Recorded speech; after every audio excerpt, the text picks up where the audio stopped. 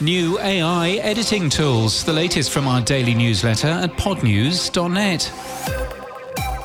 The AI podcast editor Resound, launched out of Resonate Recordings, announced new tools to automate your podcast workflow. Resound will now automatically mix and master your podcast, detect filler sounds, trim audio manually, detect long silences, and preview instantly. It's available to start for free. Spotify is to make more than 150,000 audiobooks available to Spotify Premium subscribers.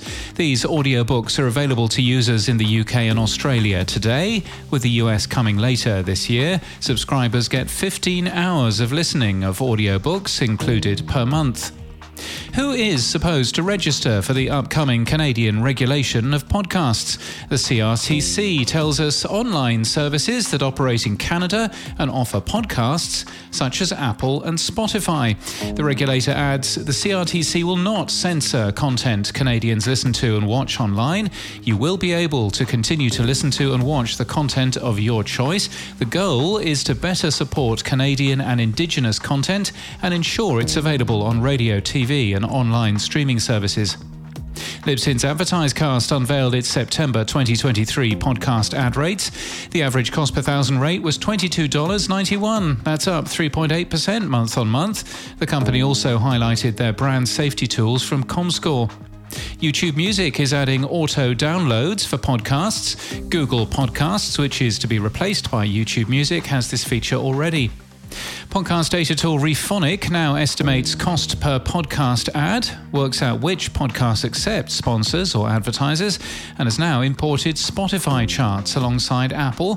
Podcast One is to translate its podcasts into Spanish, starting with a Spanish translation of true crime podcast Bad Bad Thing. The company is using technology from Rask AI. TED has launched TED in Chinese worldwide. It's a Chinese version of the TED podcast. The company is working with Acast to host and monetize the show, which includes Mandarin Chinese speakers, as well as 30 iconic TED Talks dubbed into Chinese by professional voice talent.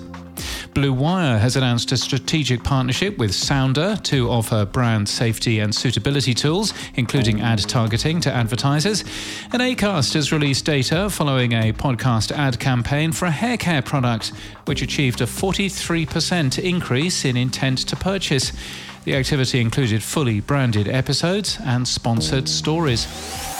In People News, Adam Curry was recognised with a Lifetime Achievement Award at the Spark Media Insight Conference Awards. The awards also gave out a number of awards for Christian podcasts. And VoiceWorks Sport has hired 3 new senior people to the company's team. Ruth Fitzsimons, who used to work at Audio Boom and Podfront UK.